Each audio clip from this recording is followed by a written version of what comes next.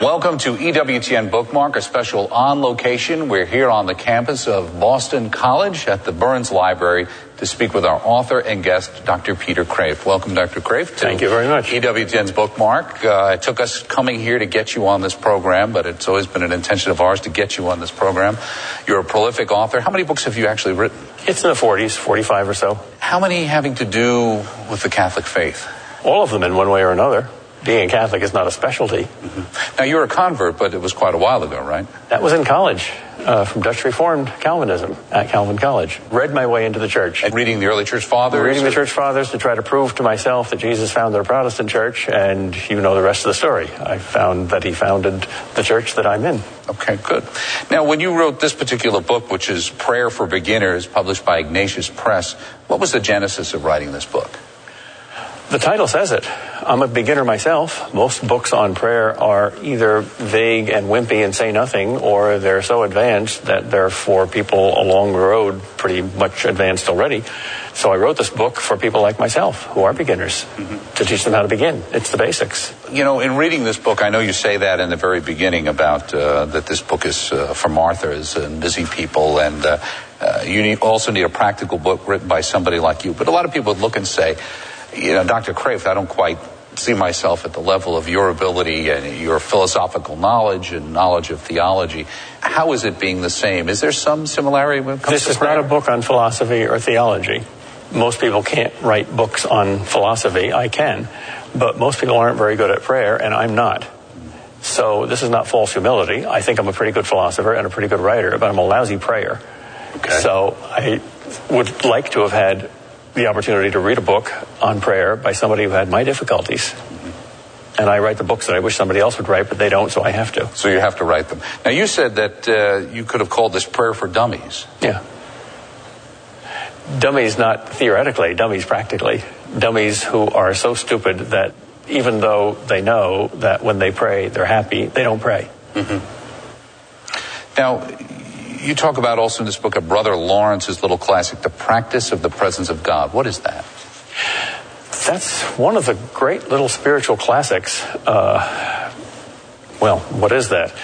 It's a short and simple book, and it sees the realization that God is really present as the key to opening up all sorts of things. He hasn't been canonized yet. It's not a classic on the level of the doctrines of the church, but it's one of the most popular books ever written, along with The Imitation of Christ or Abandonment to Divine Providence. It's one of these very practical guides to sanctity. When did you first read it? In college. It cuts across lines. It's not a specifically Catholic book. It's not a Protestant book. It's so simple and so basic that of all the spiritual classics, I would call it the absolutely simplest one I know. Mm-hmm. For someone else to read, a person just starting out. He himself was not very bright. The monks assigned to him tasks like going to the market and buying wine, and he goofed them all up. He apparently had ADD and wasn't too bright, like a lot of academics. Wasn't diagnosed at the time, though, right. I'm sure, right? It's interesting, though, you talk about that, because so many times, in retrospect, the great saints were the doorkeepers, or these people, well, he doesn't know enough, he can take care of the front door. I think it's very difficult for an intellectual to be a saint, because an intellectual has so many hiding places that he can create for his own mind. He can run and escape from himself. Is that something you see as an impediment for yourself? Of course. Of course. I'm too smart for my own good. Okay. Most of us are. Now, in the chapter on necessity, you say why praying is more important than eating. Why is it? Because eating is the life of the body and praying is the life of the soul. The soul is more important than the body. You say you will get a new body after death in the resurrection at the end of the world, but you will not get a new soul. You will only purify and sanctify your old one. So that's why it's important to hold on to that and to nourish it. That's what you take with you. How do you keep that from being too much of a dualistic approach to, as if there's some separation between the two? Well, the body is the soul's body. It's not a ship and you're the captain. It's not the horse and you're the rider. It's you. So when you die, you really die. The separation of the body and soul means that what is left, a soul, is not a whole person. It's an incomplete person. So you need a resurrected body. Death is unnatural. It splits the soul from body. If dualism were true, if we were a soul that were imprisoned in a body, then death would not be unnatural. It would revert us to our natural state. That's the Gnostic view. Okay. Now, you mentioned that this book can change your life if and only you do two things with it. What are those two things? Believe it and do it. It's not understand it. That's easy. It's a book. But you have to do it. The very first and most important thing about prayer is just do it. Methods are secondary. Now, this book is fairly small, but you mentioned you have to read it slowly and drink it in. Because you think too many times people are looking for quickie self-help books and they want to kind of learn the method, and they learn about prayer but not how to pray. Our society loves self-help books because we're very good at technology. So we want to apply technology to things like prayer. We can't. Technology is a way of pushing buttons, doing hard things by an easy means. But prayer is not a button. Prayer is like love. It's whole, it's integral. You can't separate the beans from the end, the button from the machine. So just do it. Well, you talk about this being a cookbook and not a dinner. Reading a cookbook's not very interesting. Applying the cookbook practically is interesting because the dinner tastes good. So reading this book and not doing it is not that interesting. But doing it, well, that is interesting. You can end up with a fine meal that way. Okay. You say, do not be like the theologian who after death was given the choice between going to heaven or going to a lecture on heaven and chose the lecture. What does that mean? That means we love to think about things more than to do them. In fact, those of us who live too much in our own minds, I think, sometimes believe that we've done something just because we've imagined doing it. Praying, becoming a saint. Just because we love it, just because we admire it, we think we've got it. No, we have to do it. And we can, too much head knowledge and not enough living it out and putting it into action.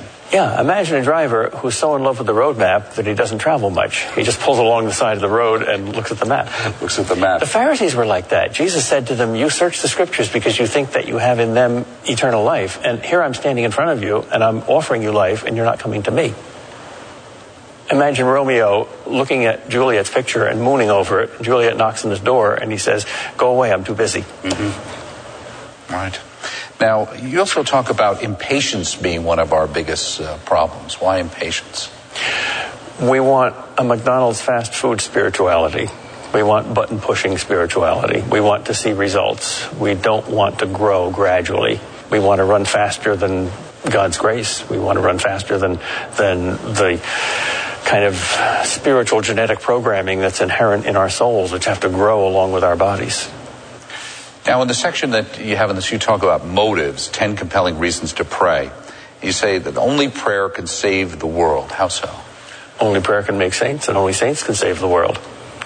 There's a Jewish legend about the 12 righteous men who keep the world alive. I think it's based on the Abraham story when he intercedes for Sodom and Gomorrah, and he gets God down to 10. If he could find 10 righteous men, Sodom and Gomorrah would be saved. He can't. If the number of saints go down to 9, God ends the world. Now, maybe that's not literally true, but something like it certainly is. Imagine a world without saints. That's a world that's going to get sicker and sicker. Saints are like doctors. The thing you write in here, too, that I thought was interesting, it says, we must pray because God commands it. And that's a thing it seems a lot of people rebel about, going to Mass or anything else, is it because I should get something out of it. I should pray because when I do, I feel good. That's a very deep mistake. That's playing God. That's saying, I get to make the rules here, and I choose prayer, I choose Mass, I choose God. No, He chooses you. The fundamental reason for praying, the fundamental reason for being a Catholic, the fundamental reason for sending out missionaries, the fundamental reason for enduring persecution has to be God commands it. It's a response. That's built into our being. God's the creator, we're the creature. He begins, we respond. He initiates, we say yes or no. We're used to autonomy. We're used to initiating things in relation to each other. We want to be movers and shakers. We can't be that in relation to God. That doesn't mean we have to be passive. When God initiates, we have to actively respond by saying yes. It's the Marian thing. She says, yes, be it done to me according to your word. That's not passivity. Okay. That's activity. Mm-hmm. Now you say, and this would be the next question, if God commands us to pray, why does he command us to pray? Not that he needs it, but he sees that we need it. He doesn't need anything. So all these commands are for our benefit, not for his. And we pray not to change his mind, but to change our mind. And that opens us up, and so important, the listening aspect of prayer. Yeah. To hearing what God is speaking to us about. Even when we talk, we have to listen, because we're talking to God in obedience to him and in conformity to him. So it's a conforming talking. So the action is one of obedience as well as the listening. I mentioned before that you talk about Martha and the whole idea of praying, and in this section you also talk about how so many people say, I just don't have time to pray. Isn't it amazing? We who have all these technological time-saving inventions have much less time than our ancestors. I think that's true in every age. We try to keep busy, partly because we're afraid to face ourselves and our own inner emptiness. So we're all Marthas, running around like octopuses trying to do 8 things at once. And Jesus shocks us and says, Mary's chosen the better part. She does only one thing at a time. She sits at my feet. If we don't first sit at his feet, then all our octopusing is going to be just our octopusing. Okay. But if we start with the Mary thing, then we do the Martha thing, and it's different. Then we do the works of Martha in the spirit of Mary. Is that why it's so important sometimes, even in religious orders, that it seems like they get out of balance where they almost put the social work in front of the faith aspect? Oh, yeah. It's easy to do that because you can feel good about the social work. You can say, oh, look, I've succeeded there. You can never feel good about your success in prayer because you have an infinite road to go. So you can never say, now I have made it. I am a successful prayer. That's like saying, I am a successful lover. Always more to learn. The goal is infinite, yes. Okay. And the more you do it, the more you see that there's more to learn. Yes. Okay. Yes. If you think there's not more to learn, that means there is more to learn. In other words, in prayer, as in philosophy, there's only 2 kinds of people. Fools who think they're wise, and the wise who know that they're fools. Lesson 1 is, we're a fool. It's got an infinite amount to learn. Yes. Okay. Now, you make the statement, divine love made purgatory. Divine love did not make hell. Sin made hell. What do you mean divine love made purgatory? Purgatory is purging, cleansing, perfecting. Why do we have to go through purgatory? Because God loves us so much that he wants us perfect. And at the end, we'll thank him for it. So all the pains of purgatory are for our ultimate happiness and our perfection and our joy. So purgatory is full of hope. St. Catherine of Genoa says there's more joy in purgatory than there is on earth. Because you're so close to heaven. You're in heaven's bathroom, so to speak, washing up for dinner. But there's no joy in hell. No hope either. Now you put in, and I think it's 2 different times in the book, I think I remember this statement that you quoted, Lewis quoting George MacDonald, like a good earthly father, he is, meaning God, is easy to please but hard to satisfy. Easy to please, very merciful. He'll rejoice at our first clumsy steps at prayer, as a father will rejoice at his little infant toddler's attempts to walk. But he's not going to be satisfied until we're prima ballerina. Jesus puts our job description in these words: you must be perfect as the Father in heaven is perfect. That's how far we have to go. And yet he totally loves and totally accepts the little children who come stumbling to him. Not just physically, but his own apostles are spiritual children who stumble all the time. Look at Peter. He's always putting his foot in his mouth. Right. Is that also kind of a problem we run into today where people say, well, God loves me just the way I am? That's half true and half false. Of course God loves you just the way you are, because that's the way you are. The real you is the concrete you that God loves, not just some imagined abstract ideal in the future. But he's not satisfied with you the way you are. And any lover is like that. They accept not just the present moment, but the whole future life of the beloved. In the Song of Songs, the bridegroom, who symbolizes God, says to the bride, who symbolizes us, or the human soul, behold, you are all fair, my love. There is not a spot or a wrinkle in you. He can say that because he's in eternity, and he sees our future, which is to be perfect. And that's the same us that right now is stumbling and imperfect. But we're not in eternity. So we can't do that kind of acceptance as we are, as if we're already perfect. That's unrealistic. That's playing God. Okay. You also write, if we are in Christ, we are moving with the most pressing speed, for we are in the most dynamic man who ever walked the earth. When he says to us, follow me, from Matthew 8, he is not saying, please remember to be nice. No. He wasn't nice. You don't take nice people and nail them to crosses. And follow me doesn't mean just follow my example, my words. It means follow me. He's still present among us. He's still moving. He sent his Spirit, which is a mighty wind. So getting into that wind is like surfing on an enormous wave. It's exciting. It's like a police chase. Here he is riding down the street at 100 miles an hour, and he says, catch me.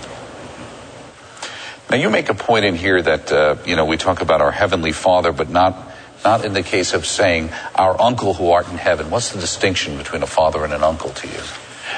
Most kids would love to take vacations with their uncle because their uncle just gives them fun and doesn't make demands on them. God is never called an uncle. He's always called a father. He's not called a grandfather either. Abraham Heschel, the great rabbi, says God is not an uncle. God is an earthquake. Now, in the section you talk about vocal prayers as conversations with God, and the idea that sometimes people think that vocal prayers are, you shouldn't be doing this, that it's a simple way of praying or it's a rote way of praying. But you point out how important that is as a beginning prayer, right? Yeah. We're subject to so many distractions. We're so scatterbrained and absent-minded that it is extremely difficult to keep our mind on God. Words do that. Words focus our mind. They educate us. They're like strollers for infants or curbs for travelers. They keep you on the right road. It's true, contemplative prayer is higher than verbal prayer, but contemplative prayer can't come at the beginning. It comes out of verbal prayer. The verbal prayer leads you to contemplative prayer. And I don't even think that the two are that sharply distinguished, because there can be a lot of contemplation in verbal prayer. You can even pray while you sing or while you listen to music. It doesn't have to be totally silent. Right, and even in saying the rosary, there can be a lot of contemplation going on, obviously, as part of that. Yeah, it works in a psychological way similar to a mantra in Hinduism. The mantra keeps the busy, fussy part of you quiet so that it frees the deeper contemplative part. Now, you say our conversation with God should be utterly free and familiar because God is the only person who will never, ever misunderstand us and never, ever reject us. Yeah, we're afraid of those two things from each other. You don't really understand me. You don't really love me with the whole of your being, so I'm going to hold back, and I'm going to fake it, and I'm going to use these masks so that we can have an acceptable and safe social relationship. And at the same time, we long for that total intimacy and total knowledge and total self-giving, which we can never have with another human being, but we can have it with God. So there's no need to fake anything with God. It's the most stupid thing in the world to try to fake out God. He's light. Right. He already knows, doesn't he? Yeah. I mean, 20 million Americans supposedly have had out-of-body experiences and met the being of light, and every single one of them says that the being of light looked at them and knew everything and nevertheless accepted them and loved them. And they were blown away by the fact that he could know everything and yet love them. Okay. That acceptance.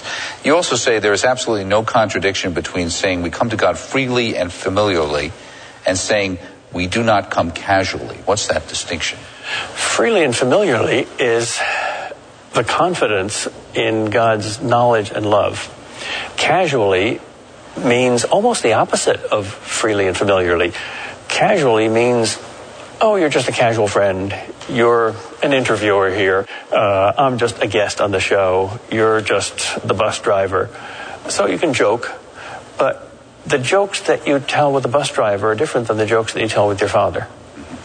They're less intimate. Okay. So even the humor that you have with God is a deeper humor. It's not casual. It's deep. It's like the humor you share with a spouse. You can be more intimate with your spouse than with anybody else in the world, and yet at the same time, the awe and the respect that you have for your spouse is greater than for anybody else in the world. And because of that intimacy, the humor is at a different level because so many things can go unsaid and unspoken, and you still get the joke. Yeah, the joke is who you are. It's not a clever set of words. Now, you talk about in chapter 5, stop, look, and listen. That was an old song by the Hollies, I think, but you were talking about prayer in here. Stop, look, and listen.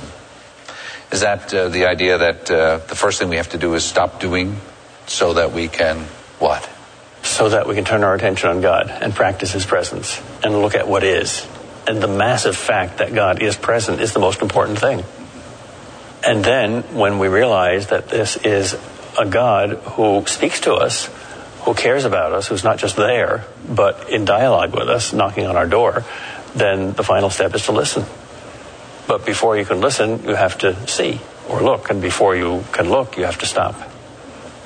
I think the hardest step is the first one, to stop. We're flywheels. Is that what it is for you? Around. Oh, yeah. Mm-hmm. Yeah. And I think most of us, at least in America, are so busy and so used to succeeding in some sort of business, some sort of busyness, that we feel good about that. And we're not very good at stopping. We're not very good at silence and contemplation. So there's a greater reluctance, I think, in our society today to stop and be silent and to look than there is in past societies, because we're so good at the other thing and so bad at this thing. And are we also looking, so many times we want immediate, quick results. We want to see the outcome of this right away. The benefit is immediate. I think it's got a lot to do with time. The reason we want quick results is we feel that we have so little time. Our days are so full that if we waste time here, something else is going to have to suffer. Well, let it suffer. But as you point out, I think in this book, we do only have limited time, right? Because we are all going to die. That's right. That's right. And our society does not focus us on death. Death is something that's still covered up, despite all the books on it. People don't die, they pass away. And we hope for an almost indefinitely extended lifespan. We demand the world's greatest healthcare system.